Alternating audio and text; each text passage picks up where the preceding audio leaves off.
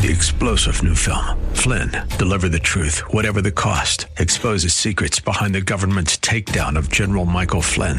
Flynn knew what the intel world had been up to. He ordered the first audit of the use of contractors. This set off alarm bells. He told the truth. He was the most dangerous person for Donald Trump to hire. They had to get rid of Flynn. Flynn, Deliver the Truth, Whatever the Cost. Available now. Watch it today. Go to salemnow.com. salemnow.com. Hello, everyone. I'm George Roscoe. And I'm Mark Schneider. And we want to welcome you to today's episode 69 of Say What, where we talk about the threats to our children in the public school system, including the deception of what is called gender-affirming care. That's right, George. You know, a common refrain by its proponents is that without such intervention, young people trapped in the wrong body will commit suicide. But is that really true? What does the data show? That's the question, George, that we're going to try and answer in this episode. And to start, we need to define what gender-affirming care actually means. And it sounds so positive. It sounds so good. You want to do that, right? It's affirming. Who doesn't want to be affirmed? And this term, gender-affirming care, or GAC, has become a term of art in the entire medical community. Gender-affirming care, as defined by the World Health Organization, quote, encompasses a range of social, psychological, behavioral, and medical interventions designed to support and affirm an individual's gender identity when it conflicts with the gender they were assigned at birth. Let's pause right there. George, there's a presupposition in this definition. The gender is assigned. Or that you were born in the wrong body. Yeah. It's not something that you're born with, that's God-given, that's built in your chromosomes. No, someone needs to make an assignment of your gender, according to this definition. But I also find it very interesting, Mark, that this reasoning and logic is only applied to our sexual genitalia. We don't apply that to, well, I was born with the wrong hands. I want longer hands. I was born with, the wrong legs. Or the wrong race. Or the wrong race. Or the wrong intellect. Yeah. We don't do that to anything else. Why is it that we only do this to our sexual genitalia? I wonder why, George. Well, they go on to say the GAC interventions help transgender people align various aspects of their lives, emotional, interpersonal, and biological, with their gender identity. As noted by the American Psychiatric Association, that identity can run anywhere along a continuum that includes man, woman, a combination of those, neither of those, and fluid. Now, this brings up a topic that you discussed in great detail not too long ago, George, and that's called genderqueer. Genderqueer, right? Gender really is meaningless. Yep. You're whatever you define yourself to be. So then if gender is meaningless, going back to the queer, then what is gender affirming? Why are we even talking about this? But unfortunately, there's some other now very popular terms that I'm sure our listeners have heard of. One of those is called gender dysphoria, which the APA defines as, quote, psychological distress stemming from the incongruence between gender assignment, there's that word again, and identity. Although many transgender people feel this distress without being diagnosed by a doctor, gender dysphoria is a defined clinical condition in the APA's Diagnostic and Statistical Manual of Mental Disorders, otherwise known as the DSM, which is constantly changing, George. Finally, another term, TGNC. You see this show up a lot in the medical community, stands for transgender non-conforming. But this begs the question, where did gender-affirming care actually begin? Well, actually, when you look into this, it goes back to the 1990s in the Netherlands when doctors began using puberty blockers, primarily Lupron, to delay the onset of puberty in kids that were confused about their gender. Gender-affirming care did not exist in the U.S. prior to 2007 and was extremely rare even before 2010. But since 2015, it's been widely available. And what happened that year in 2015, Mark? To me, what I remember about this year is that this is the year that the APA changed their definition of gender dysphoria and basically removed it out of the mental illness category. There's something else that happened that year too, George. A famous case, Obergefell versus Hodges, where the Supreme Court made same-sex marriage the law of the land under the Constitution. So that was a very important year. Well, why is gender-affirming care performed? To try and bring what are called, quote, secondary sex characteristic, meaning body and facial hair, breast tissue, muscular build, and fat composition into better alignment with the person's gender identity. Now note, the World Professional Association of Transgender Health, an institution called WAPATH, acknowledges that these interventions can have significant complications like bodily mutilation and sterility, but still claim that the benefits of having gender-affirming care outweigh the risks, which include prolonged gender dysphoria, stigmatization, psychiatric distress. Well, who supports gender-affirming care? Well, as we've alluded to, George, virtually the entire medical society across the Western world. The politicized American Association of Medical Colleges, the American Medical Association, the American Psychiatric Association, but also, George, many special interest groups, the media, the academy, meaning higher education, and now the Biden administration. In fact, I remember Jen Psaki say that gender-affirming care is a medically necessary life-saving health care for kids. Say what? Yeah. And sadly, a growing number of state legislatures are also supporting gender-affirming care. What about the states that oppose it? Well, according to the Williams Institute at UCLA, as of March of this year, only 15 out of 50 states have restricted access to gender-affirming care at any age or are currently considering legislation that would do so. Examples are Texas, Alabama, and Florida. In fact, Alabama recently passed SB 184, which would make it a felony, actually, to provide gender-affirming medical care to transgender minors. Now, places like where we live in California think, well, that's crazy. And California is, in fact, goes at the opposite end of the pendulum. We have Assembly Bill 1184, which was passed in 2021, which defines a protected individual as a minor who can have access to certain health care, what are called sensitive services, without the consent of a parent or legal guardian. Say what? And of course, those sensitive services are defined to mean gender-affirming care. Or anything else that's reproductive health care. That's right. And so depending on what state you look at in America, it's all over the map.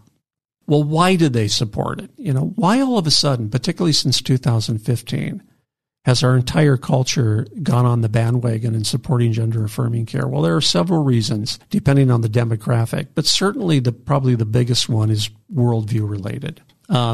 Fluid gender identity supports the woke worldview.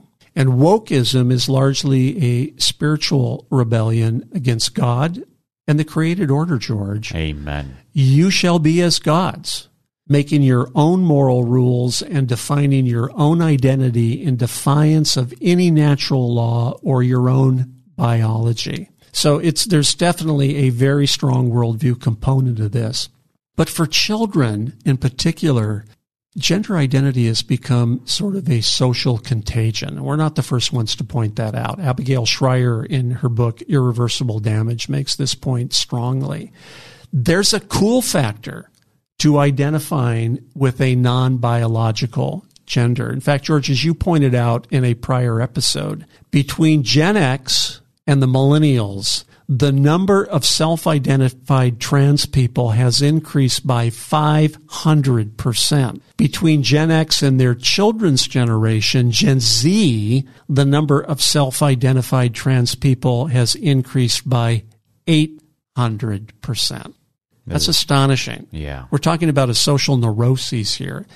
Frankly, it's boring now among our kids' generation to be heteronormative. It's gender cool to be trans, or so says the special interest group by the same name. And there's another factor here, is it gives one victim identity status. So if you're an adolescent and you're being bullied or you're having a difficult time adjusting with your peer group in school, there's a certain attractiveness by having a victim identity status attached to you. And identifying with the trans community certainly does that. And Mark, just like you've mentioned time and time again, you quote the book After the Ball, where the two authors there wrote that in the 90s about how gay rights would be advanced through America. And it really has nothing to do with science. Everything was psychological, marketing, manipulative tactics, right? Yeah. I see the same thing with the transgender agenda. They're being very manipulative. They understand our children's psychological predispositions and how just children relate to each other, and they're using that to their advantage. They are, George. In fact, the authors of that book, they even said that, it doesn't matter if what we're saying is true or false. Our goal is to make them like us, and we're going to do that through propaganda and advertising campaigns. They're very transparent about it. Well, the unscrupulous and activists that support gender-affirming care, they obviously rely, not on their own worldview completely. They always tout certain studies, to support what they're advocating. And they always come back to a dozen very small and arguably very politicized studies to make their case. Well, the Heritage Foundation has recently looked into this matter to see if gender-affirming care really does help the mental state of adolescents. In fact, this study was led by Dr. Jay Green, a Harvard-trained PhD, and he points out that precise data over the intervention of puberty blockers and cross-sex hormones is not actually available. But proxy or stand-in data is. In fact, a common research tool to get this kind of proxy data is by using the Google Trends product. Google Trends provides the frequency of search terms going back to 2004. And for example, a score of 100 indicates a peak frequency for that given term. So if you search something and you go into Google Trends and it gives you that score 100, tons of people are searching this term. And before 2007, Google Trends reports a 0 for the search term puberty blockers. So by taking the average of Google Trend scores for search terms like puberty blockers, transgender identity disorder, and gender dysphoria, it gives a reasonable proxy for how common chemical sex interventions have been used over the time period studied. And Heritage found these 4 terms were searched very infrequently until about this magic year, 2015, when there was suddenly a dramatic spike that's continued ever since. Now, the reliable data is also scant, Heritage found, about where these gender-affirming care interventions are happening in adolescence. But again, a reasonable proxy for this data is to look at the states which provide minors access to care without a parent's consent. And there's an organization that provides this data. It's called Schoolhouse Connection. They track these laws, and this is what they found. There are 17 states that have laws that prevent minors from getting medical treatment without a parent's authority. But 34 states, George, have laws that allow for minors to get medical treatment without a parent's authority. I mean, this was shocking to me. Already in America, 34 states. Heritage also found that the prior studies on the effects of intervention using puberty blockers and cross-sex hormones are all flawed in one way or another. For example, no large-scale randomized control trials have ever been done on this topic, what are called RCTs, which is the gold standard that the FDA uses, by the way, before they approve new medications or existing medications for alternative uses, like GAC hormones, puberty blockers, and cross-sex medications. These hormones were originally meant for other purposes. For example, to supplement the production of hormones for people in need of them, or in the converse, to slow down the overproduction of these hormones. The drugs used for gender transformation are really new in history and completely untested by the FDA. And one other big thing as part of this, Mark, it's not just the fact that there is no large-scale randomized control test, but there's also not a long-term longitudinal test to see over time. That's right, over a long time period. Yep.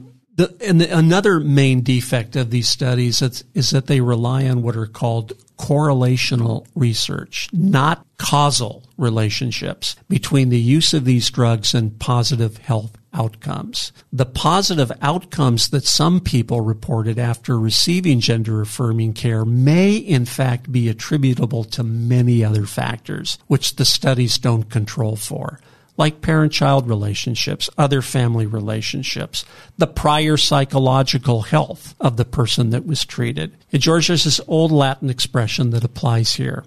Post hoc ergo propter hoc. Correlation does not mean causation.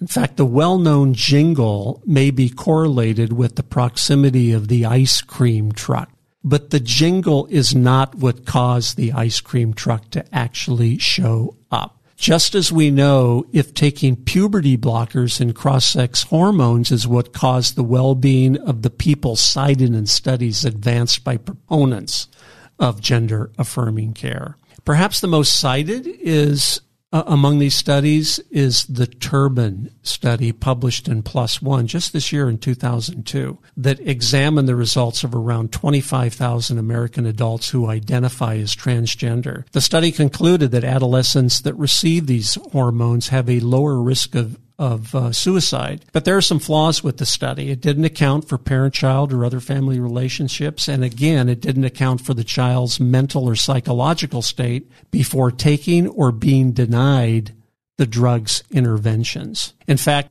the Turban study itself showed that 16 and 17-year-olds who received hormones were more than twice as likely to report a past year suicide attempt requiring inpatient hospitalization. Say what? So what Heritage took a look at was a better research approach,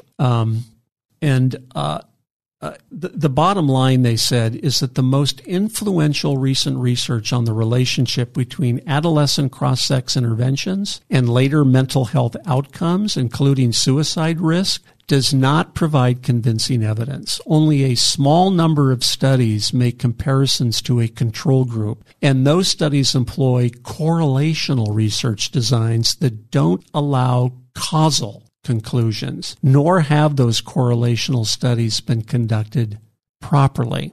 So what did Heritage do? Well, it compared the suicide rates over time among those aged between 12 and 23 in states that allow minors access to health care without their parents' consent, relative to states that don't allow it. So these state consent laws were obtained from Schoolhouse Connection, and the suicide rates were obtained from the CDC.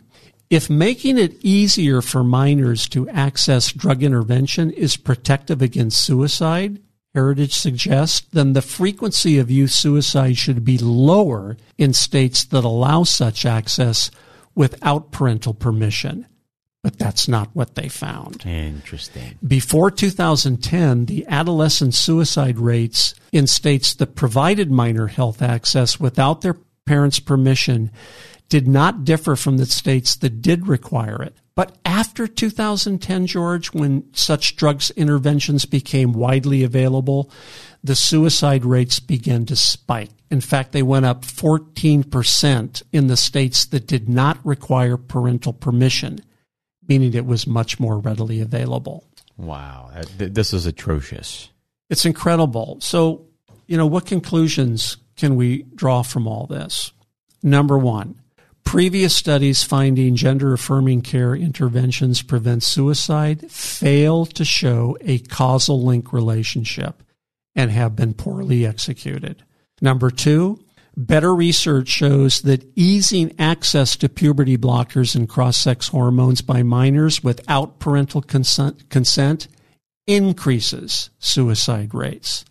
And finally, research demonstrates that gender confusion generally resolves itself without any medical intervention. In fact, other studies, George, have shown that in over 80% of the time, if kids are just left alone to figure this out themselves, they will refer back to their biological gender. Well, what is very unfortunate here is that because of gender-affirming care policies, people are dying. They are indeed. And we've seen that in Western Europe and the Nordic countries as well. Sweden, one of the most gender-affirming societies, they still have 19 times the suicide rates for people who go down the gender nonconforming route. That's an important statistic and one that we've reported on before. Sweden is one of the most gender-affirming cultures on the planet. They have had long-term studies, and yet the suicide rate, and these are people that are years past when they first had their gender-affirming care, suicide rate 19 times greater. Well, that's a wrap for today. We want to continue encouraging our listeners to please share this podcast. We're on iTunes and we are on Spotify. Also on our website, there's a podcast item on the menu. Please go to our website, www.protectourkidsnow.org. We have a videos and conferences tab where we have a bunch of new videos there. One is called The Triple Threat. It's available in multiple languages and more languages coming out here every month. We also have actually a new video on social emotional learning. And a lot of that actually plays into this gender-affirming care philosophy that's being pushed down the SEL route. We also have something, Mark, that you spent quite a bit of time putting together, a how to start a private school or alternative school on your church campus. Do you want to tell us more about that, Mark? Well, often in our conferences, George, people ask, what can we do? Well, there's one thing definitely the church community can do. Often during the week, they have the unused space. And so we've been looking at this over the course of this last year, and we wrote a publication going into great detail about how a church can actually start a private school. So this publication is intended for pastors, elders, leadership teams at a church. Please pick it up, download it from our website. There is a little tab called For Pastors where you can pick that up. But thank you very much for listening, and we will talk to you next time on Say What? See you then. 3-star General Michael J. Flynn, head of the Pentagon Intelligence Agency, knew all the government's dirty secrets. He was one of the most respected generals in the military. Flynn knew what the intel world had been up to. He understood its funding. He ordered the first audit of the use of contractors. This set off alarm bells. The explosive new documentary, Flynn, Deliver the Truth, Whatever the Cost, uncovers the facts behind this scandal. Flynn told the truth. He was the most dangerous person for Donald Trump to hire. I find out the worst enemy that I'm going to face in my life is right here in America. They took my assessment and they wanted me to change it. And I was like, I'm not changing it. They had to get rid of Flynn. With in-depth interviews, archival footage, and never-before-seen personal records of the man behind the headlines. I just felt like I was drowning. Flynn, Deliver the Truth, Whatever the Cost. Available now. Watch it today. Go to salemnow.com. salemnow.com.